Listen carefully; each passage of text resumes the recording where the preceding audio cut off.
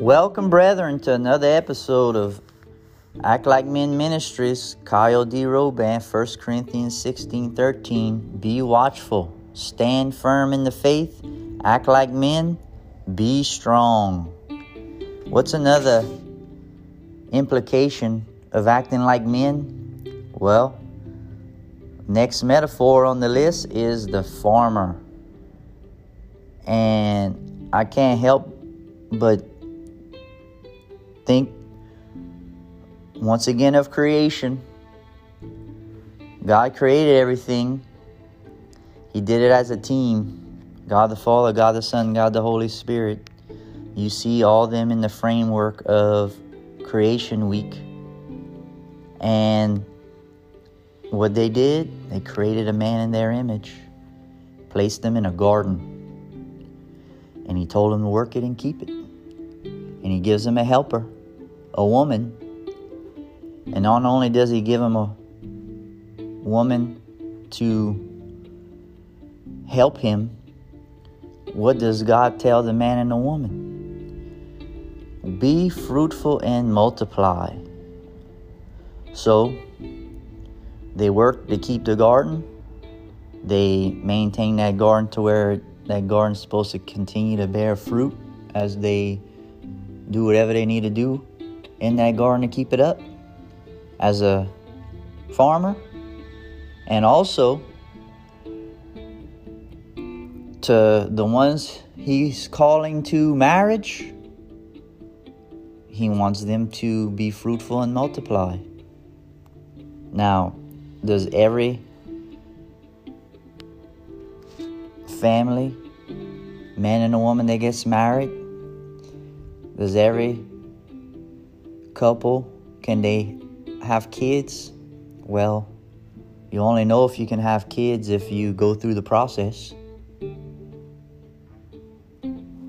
And if you do have kids in the framework of marriage, what are the responsibilities of the man and the woman in regards to raising that child or the children? Well, through reading the Word of God, we know that we have to teach our children who God is. That's all there in the garden. Adam and Eve were to worship God, have children, and teach their children to worship God as well. So, farming is investing. And let me tell you, I mentioned this in a previous episode about the father effect. And I would encourage every man to go and look up what the father effect is. I gave some statistics about the father effect in the episode about the successful teacher, and how important it is to make sure we investing in our children's lives. And the best way to do that is to follow God, to learn God's Word, and to plant God's Word in their mind. What do we do as parents? I mean, we are our own individual. As an adult, I'm going to have to answer to God for what I do. And you know what? A big responsibility of answering to God is, what have I done with my responsibility of raising children? And how am I raising children? Now, when that child gets to be an adult and can make the decisions on their own, I'm not responsible for them anymore to a certain extent. I'm always going to be a father, and my wife is always going to be a mother to our kids. But there's different stages of that. I have a little baby that's not really a little baby anymore. He's 2. And I have to invest in his little mind. He doesn't know right and wrong in the sense that wrong is sin. But I'm trying to plant those little things in his mind, the little that he can comprehend, to let him know that doing bad is sin. And that in the beginning, God created the heavens and the earth. That's the main things I'm trying to teach him. And teaching him to pray. He don't even know what prayer is. But at least he's starting to understand something. And then there's a reason why we go to church. So all those things is utmost important, because a child's development from when they're born till they're 5 years old is going to drastically shape the rest of their life. And what happens to the children that the father is not in their life? The sad reality is that only 17% of people in the United States are married, husband and wife couples with children. So you want to know why the world's so messed up? Is the father effect. That is the biggest that's the biggest disaster in the world today. It's not natural disaster. It's not this ridiculous pandemic that people's believing in. It is the father's failure to do what they're supposed to be doing. That is the biggest disaster going on right now. 17% of full-time parents going on right now. The father's not in their lives, but most of the time, every other weekend, and a few hours during the week. I'm encouraging everyone, go look at the father effect. And hopefully that is going to drastically change the outlook on the importance of doing things God's way. So to help us is to look at the next metaphor, how to be a man. Well, we'll see that as the farmer in 2 Timothy chapter 2. So stay tuned. So 2 Timothy chapter 2 verse 6. It is the hard-working farmer who ought to have the first share of his crops. So that is the verse. And to break it down in sections, we have hard work, we have a farmer, we have a field, we have seeds, and we have crops. So that's how this episode is going to be broken down. Now, hard work. If you look up the definition of hard work, it is to exhaust oneself. And rightly so. Because back in the old days, there wasn't any tractors. This was manual labor. Even if they had animals, it was still manual labor. And it took a lot of time and energy to grow things. Now, let's think about it. What's in the life of a hardworking farmer?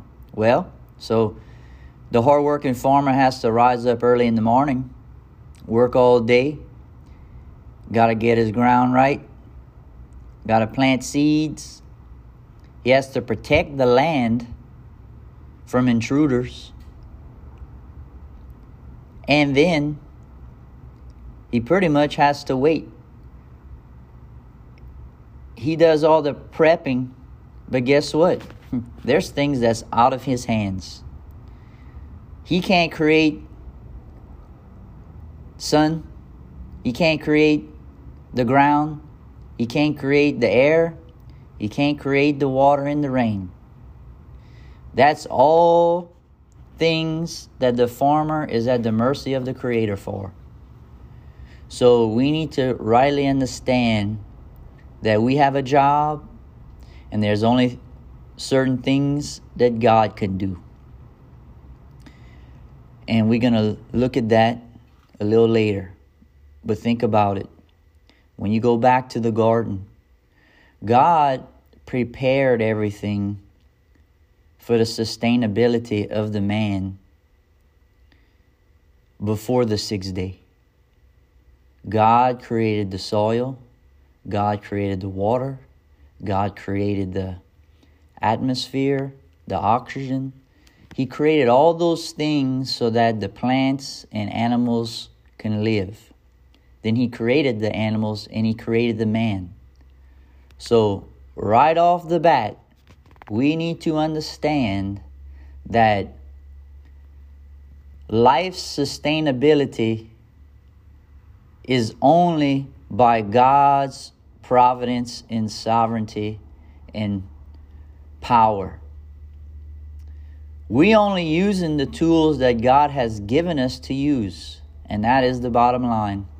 It kind of goes in the same framework of the other previous metaphors. Remember, to be a successful teacher of God, God has to enroll you as His disciple.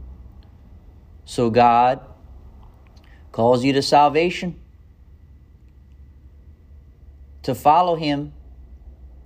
And then we look at the athlete, how God chooses you to be on His team and gives you a specific uniform. And a soldier, God enlists His soldier in His army. And He trains you to do all these things within all three of those things. And it's no different than the farmer. Remember, God placed Adam in the garden. Just like God saves us and He plants us in this field we in, this garden we in. So make sure we stay on the path of understanding that is by God's grace and mercy that we are good at any of these things. If we keep that understanding, it will keep us humble. So remember, we have a part, God has a part, and we are to work hard unto exhaustion. And you know what? We need to put our hands to the plow. 1 Corinthians 9:10 says that the plowman should plow in hope, and the thresher thresh in hope of sharing in the crop. I heard this good little analogy on a movie that there was two farmers, and they were praying for rain. One farmer prayed to God for rain. He went out and he prepared his field, did everything he had to do. Then God sent the rain. The other farmer prayed for the rain, but he didn't do anything. So which one produced the crop? The one that had faith that God was going to do His part as the farmer did his part. So we understand that. We all have a part to play. And even though we're doing things with the resources God gave us. God has given us all the tools. If you want to know the tools, well, read Ephesians. You'll see all the blessings that we have in Christ as God's farmer. Because He's given us the Holy Spirit at salvation. And we'll get into that a little bit later. But let us understand that we need to work hard as a farmer. And that is the preparation of what we need to do to discipline ourselves, to work hard into digging into God's Word, so that we can plant the Word of God rightly on this planet, in the framework of the people's minds. Once again, go over all the episodes. Everything is regarding to the mind. So that's our field. So we need to deny ourselves, Luke 9:23, take up our cross and follow Christ. That is the understanding of discipline that we need to do.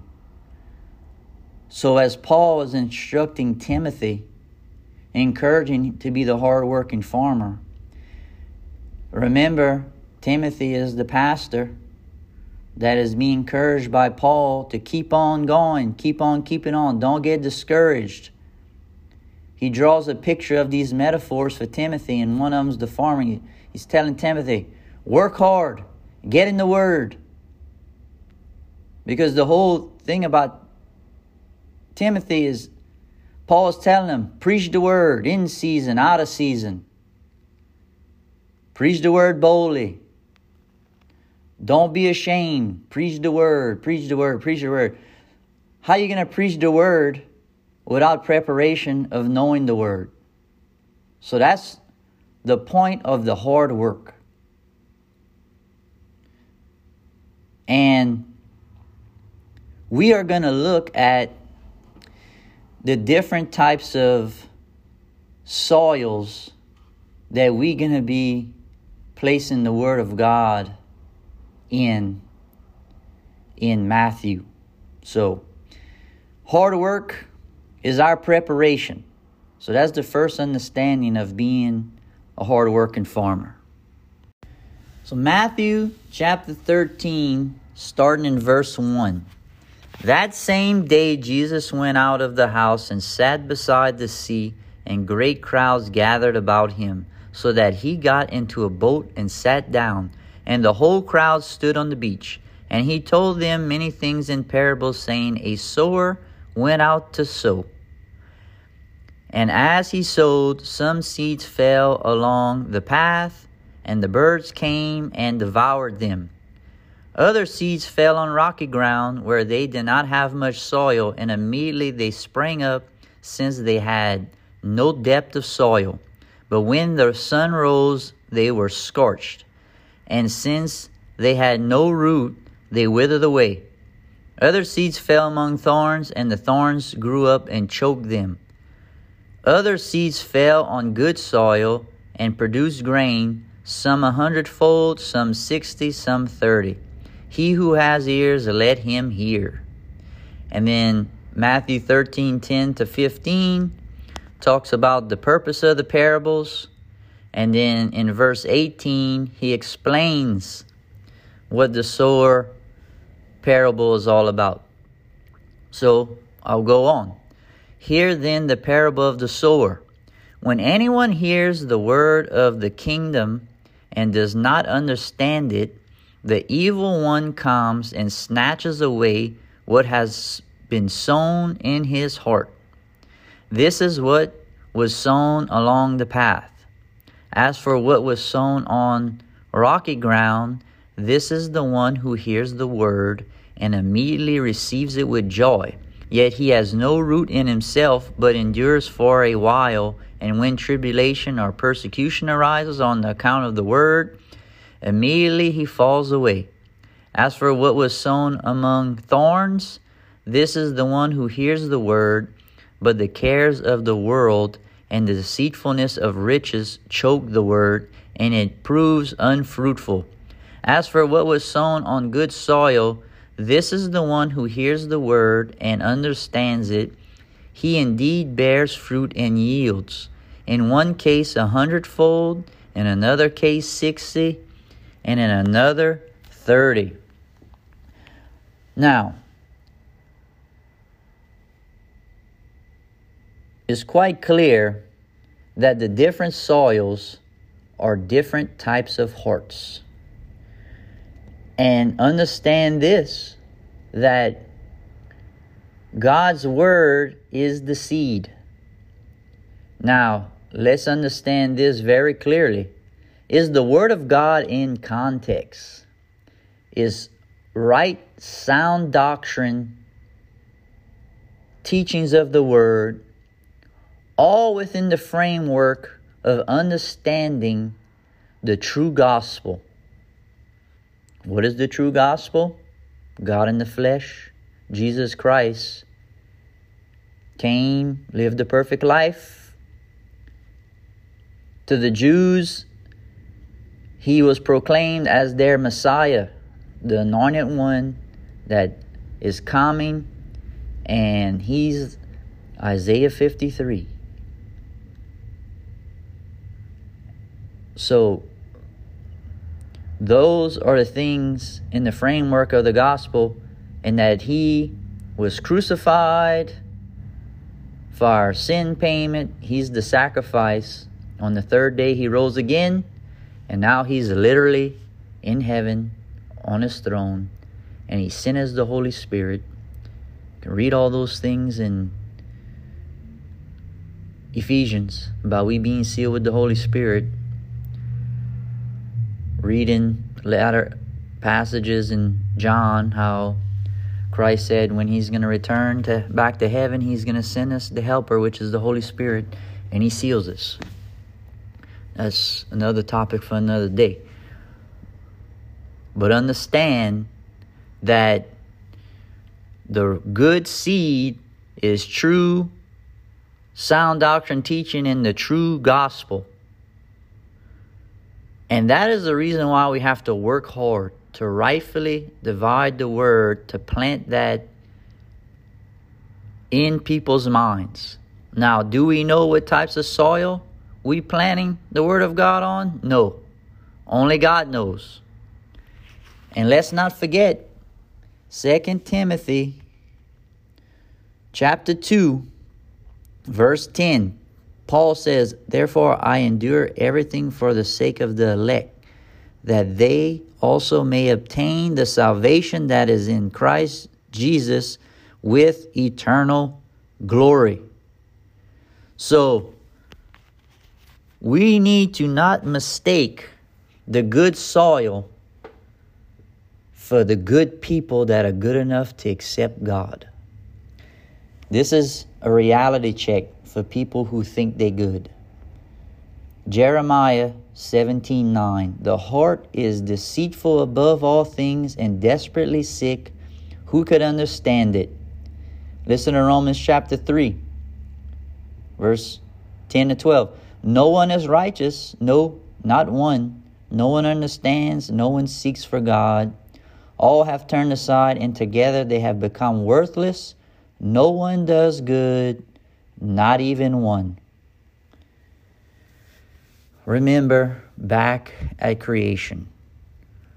How was all the plants and vegetation, how was all that able to sprout and grow? Was it because God prepared the right kind of soil in order for the vegetation to grow and the trees to grow?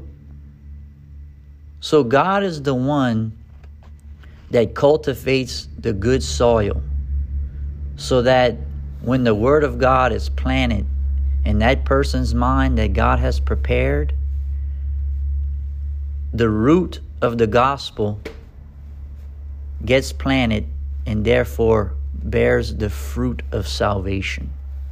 So the gospel is the root, and the fruit is the sanctification process, which I've mentioned in previous episodes.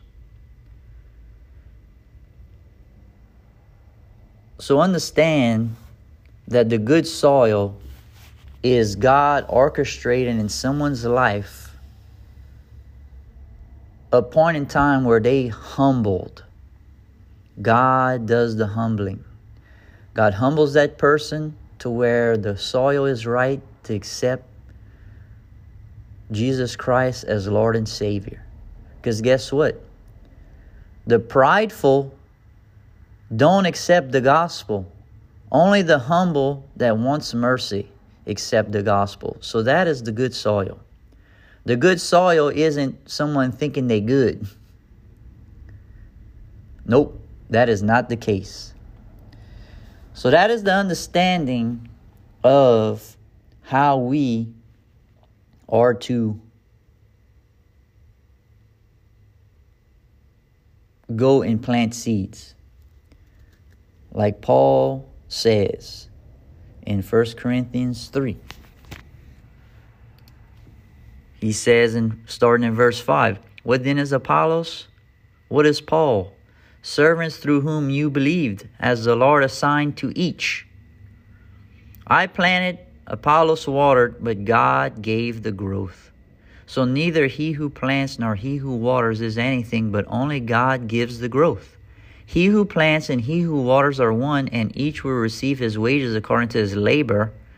For we are God's fellow workers. You are God's field." You know why we got to work hard? To rightly plant the good sound doctrine word? Because there's somebody else planting as well. Going back to Matthew 13, verse 24, Jesus put another parable before them, saying, "The kingdom of heaven may be compared to a man who sowed good seed in his field." The rightly divided word. "But while his men were sleeping, his enemy came and sowed weeds among the wheat and went away. So when the plants came up and bore grain, then the weeds appeared also. And the servants of the master of the house came and said to him, 'Master, did you not sow good seed in your field? How then does it have weeds?' He said to them, 'An enemy has done this.' So the servants said to him, Then you do want us to go and gather them?' He said, 'No, lest in gathering the weeds you root up the wheat along with them. Let both grow together until the harvest, and at harvest time I will tell the reapers, gather the weeds first, and then bind them in bundles to be burned, but gather the wheat into my barn.'" We need to work hard in sowing good seed, because the devil is also sowing seed. The bad, false gospel, false doctrine seeds. And is that evident today? Of course. There's wheat and tares in the churches. There's people that are truly saved, and there's those who aren't. But guess what? Only the truly saved individual will produce fruit. 30, 60, 100.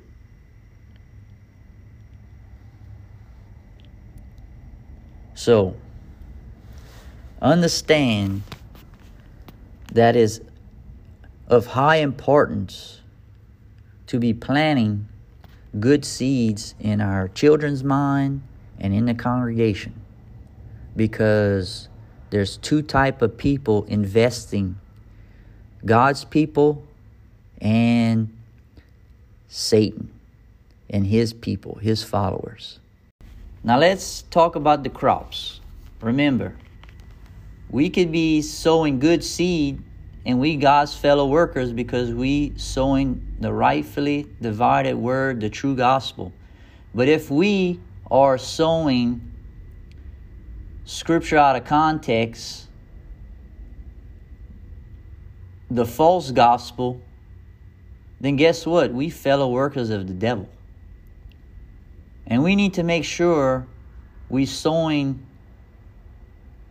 what's of God and not what's of our flesh, because Galatians chapter 6, starting in verse 6, it says, "Let the one who is taught the word share all good things with the one who teaches. Do not be deceived, God is not mocked. For whatever one sows, that will he also reap. For the one who sows to his own flesh will from the flesh reap corruption. But the one who sows to the Spirit will from the Spirit reap eternal life. So there's a process of sowing and reaping that we can't get away from, because we either living in the Spirit or we living in the flesh, which is talked about in Galatians chapter 5. Galatians 5:16. But I say, walk by the Spirit, capital S, and you will not gratify the desires of the flesh. For the desires of the flesh are against the Spirit, and the desires of the Spirit are against the flesh. They oppose to one another. But he says, but you need to be led by the Spirit. How you know you living in the flesh and actually sowing bad seed and being a stumbling block? Well, verse 19, the works of the flesh are evident: sexual immorality, impurity, sensuality, idolatry, sorcery, enmity, strife, jealousy, fits of anger, rivalries, dissensions, divisions, envy, drunkenness, orgies, and things like these. I warn you, as I warned you before, that those who do such things will not inherit the kingdom of God. How do we know if we truly saved? Well, is the fruit of the Spirit that is going to bear fruit. Verse 22, but the fruit of the Spirit is love, joy, peace, patience, kindness, goodness, faithfulness, gentleness, self-control.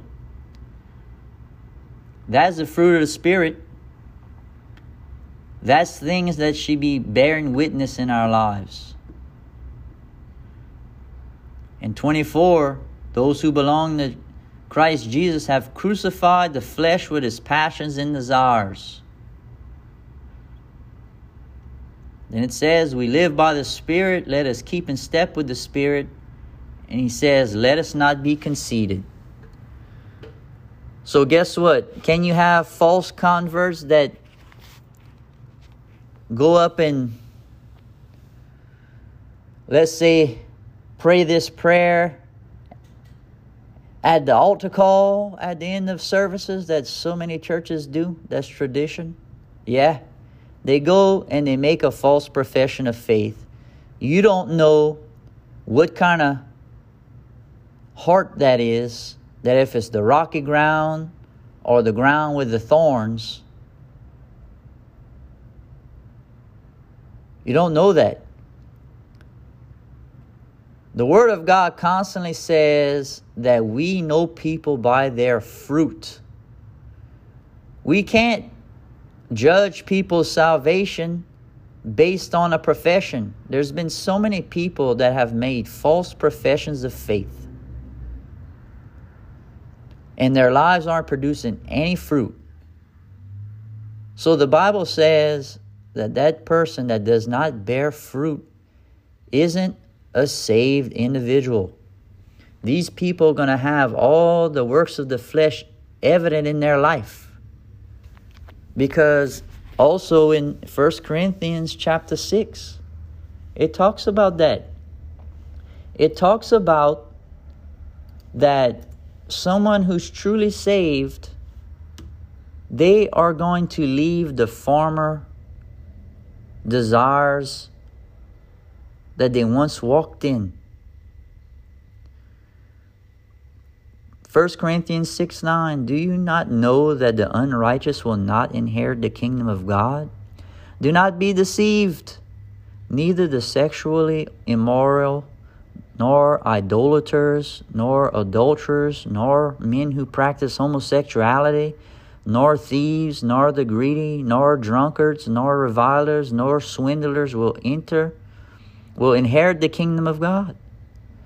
But it says, and such were some of you, but you are washed. You are sanctified. you were justified in the name of the Lord Jesus Christ and by the Spirit of our God. When true salvation, the true gospel, takes root in the person's life, it produces the fruit of salvation, which is the pursuit of righteousness. Let's go back to 2 Timothy chapter 2, verses 22.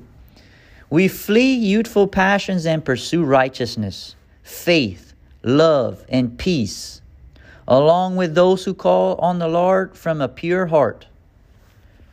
So, can somebody make a profession of faith and have no conversion? Absolutely. We just saw that with the different soils. Only true salvation produces true fruit of the Holy Spirit, because God gives the Holy Spirit as a seal to those who believe. Those are the true children of God who have the Holy Spirit, and they're bearing the fruit of salvation by the Holy Spirit. Remember Philippians. Read the whole book of Philippians. It's not long.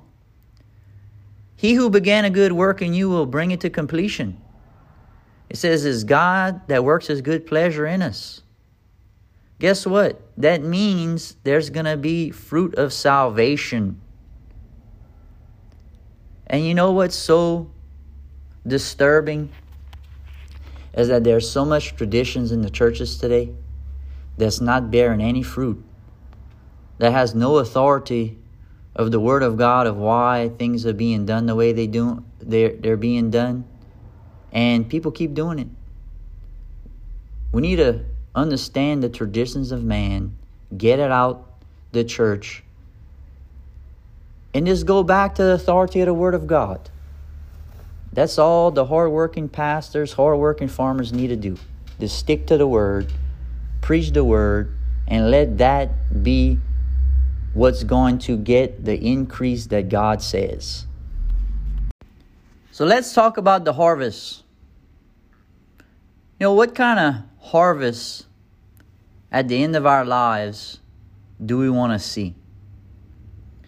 What kind of legacy, in other words?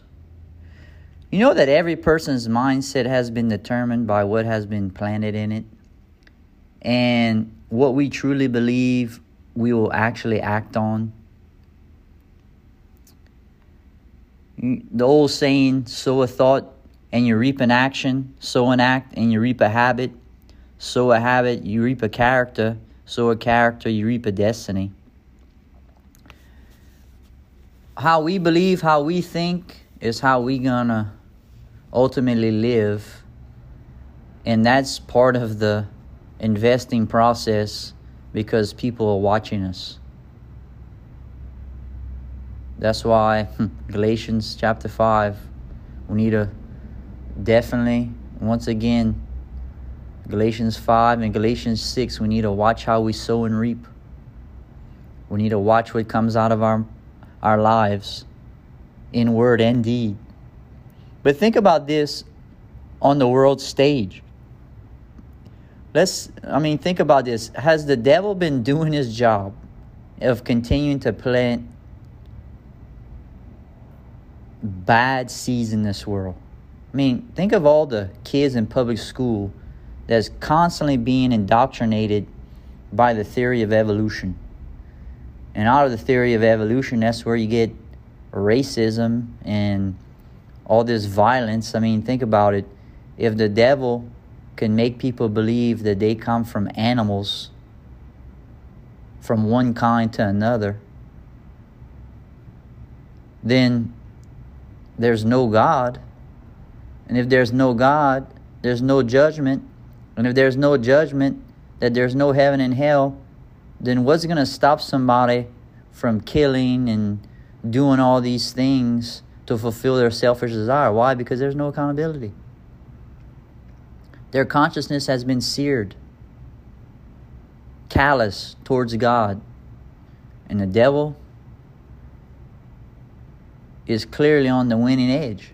That's why we go and we share the gospel, so that hopefully the root, the seed of truth gets placed into the mind of the deceptive person so that they can learn and understand the truth, and that leads to salvation. That's the process God wants us to do, to go out and share the gospel. That's what we do. And I mean, that's ultimately what we're doing every day. You know, what about the majority of people believe in the false gospel of you can be a good person and get to heaven?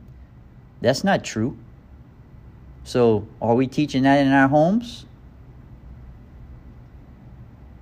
Are we teaching that the Bible isn't God's word? You know, there's so many things that if we're not careful, we're going to lead our kids in another direction. Think of this sad reality. 1 out of every 3 kids stay in church when they graduate. So, has good seed or bad seed taken over the 2 kids' lives that don't want to have nothing to do with church as they become an adult?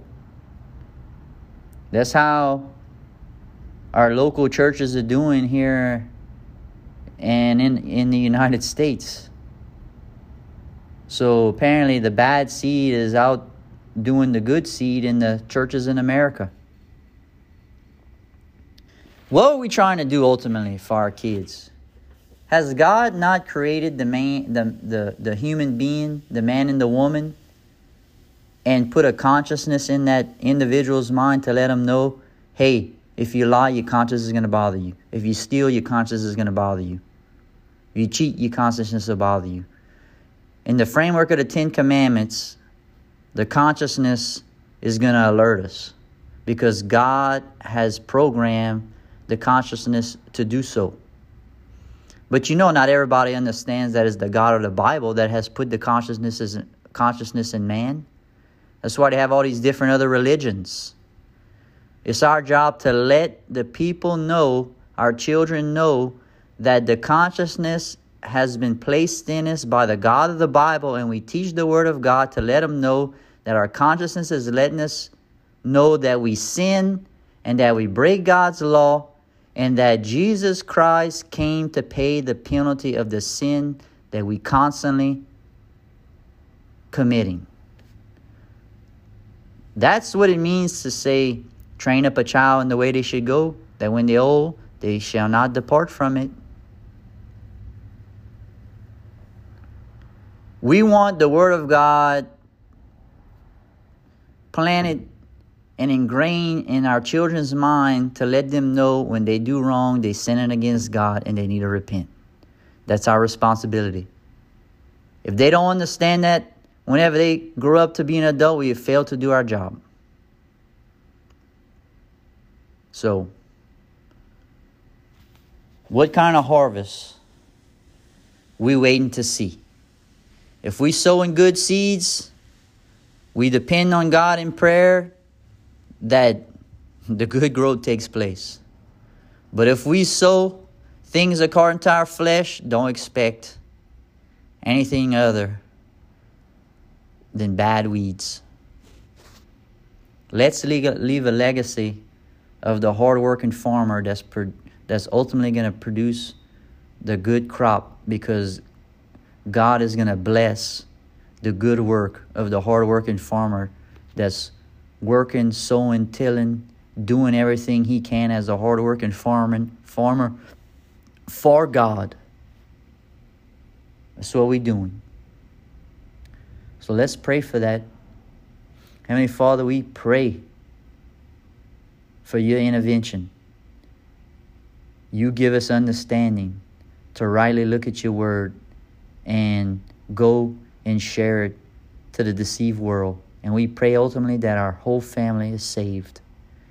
And also all those who we share the gospel with, that they get saved, that you bless that seed that gets planted in their heart that bears fruit for salvation.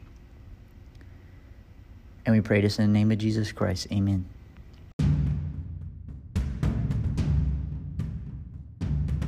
So I want to close with this. Going back to Matthew chapter 13, where the Lord says that what was sown on good soil, this is the one who hears the word and understands it. He indeed bears fruit and yields. In one case 100, another 60, and another 30. So isn't that percentages? And as I went over the fruit of the Spirit, the Holy Spirit is going to bear fruit in our lives. So if I'm, let's say, bearing 30%, then what is the other 70%?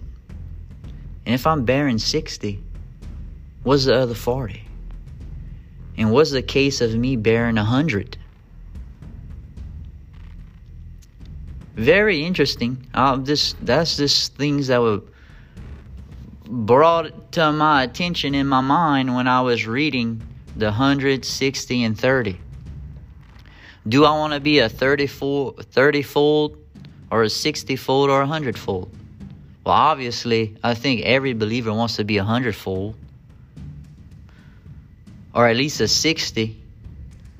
I don't think any believer wants to be a 30. That means 70% of the time we might be bearing the fruit of the flesh. If we not, either we bearing the fruit of the flesh or we bearing the fruit of the Spirit.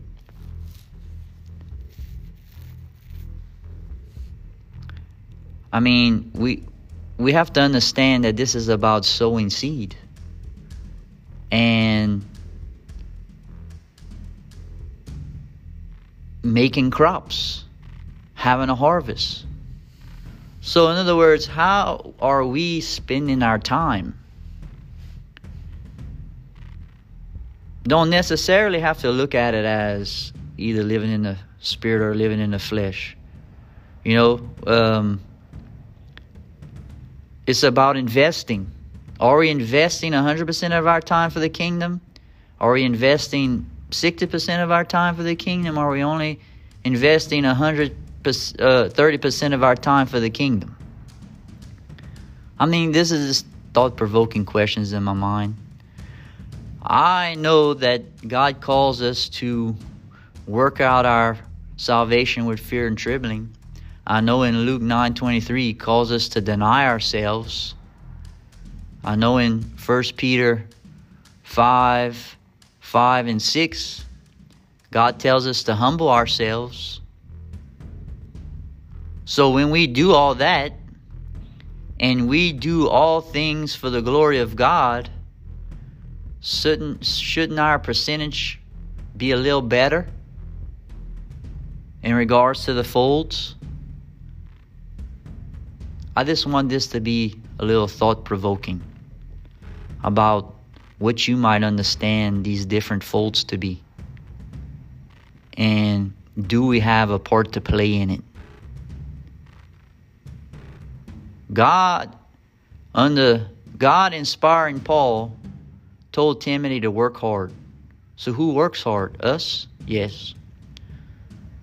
God calls us to deny ourselves? Yes. God tells us to humble ourselves? Yes. So as we do that, don't you think the Holy Spirit is going to bear more fruit? Not only that, I mean, God ultimately is the one that orchestrates things in our lives, trials, tribulations, that humble us. And guess what? It's a pruning effect. That way we will bear more fruit. And where does the fruit come from? Not ourselves. There's no point in time that our flesh can do anything that's pleasing to God. That's why we walk in the Spirit, capital S, according to Galatians, and not the flesh. We just need to get our flesh out the way so God can do His work. We can't disregard both parts. God's sovereignty, the things God equipped us with to do God's work, and that is the grace of God that we are who we are. But we have a part to play. If God gives us the tools, we need to use the tools. If God gives us a plow, we need to put our hand on the plow and we need to go and plow. That's all I'm want to stir in people's hearts, stir in y'all hearts that y'all can consider, because this is all the things I'm considering. These are all the things going on in my mind that I want to be more of a fruit bearer than I ever was before. I want to invest in my family's life better than I ever did before. I want to see the manifestation of the true godly characteristics in my life more than ever before.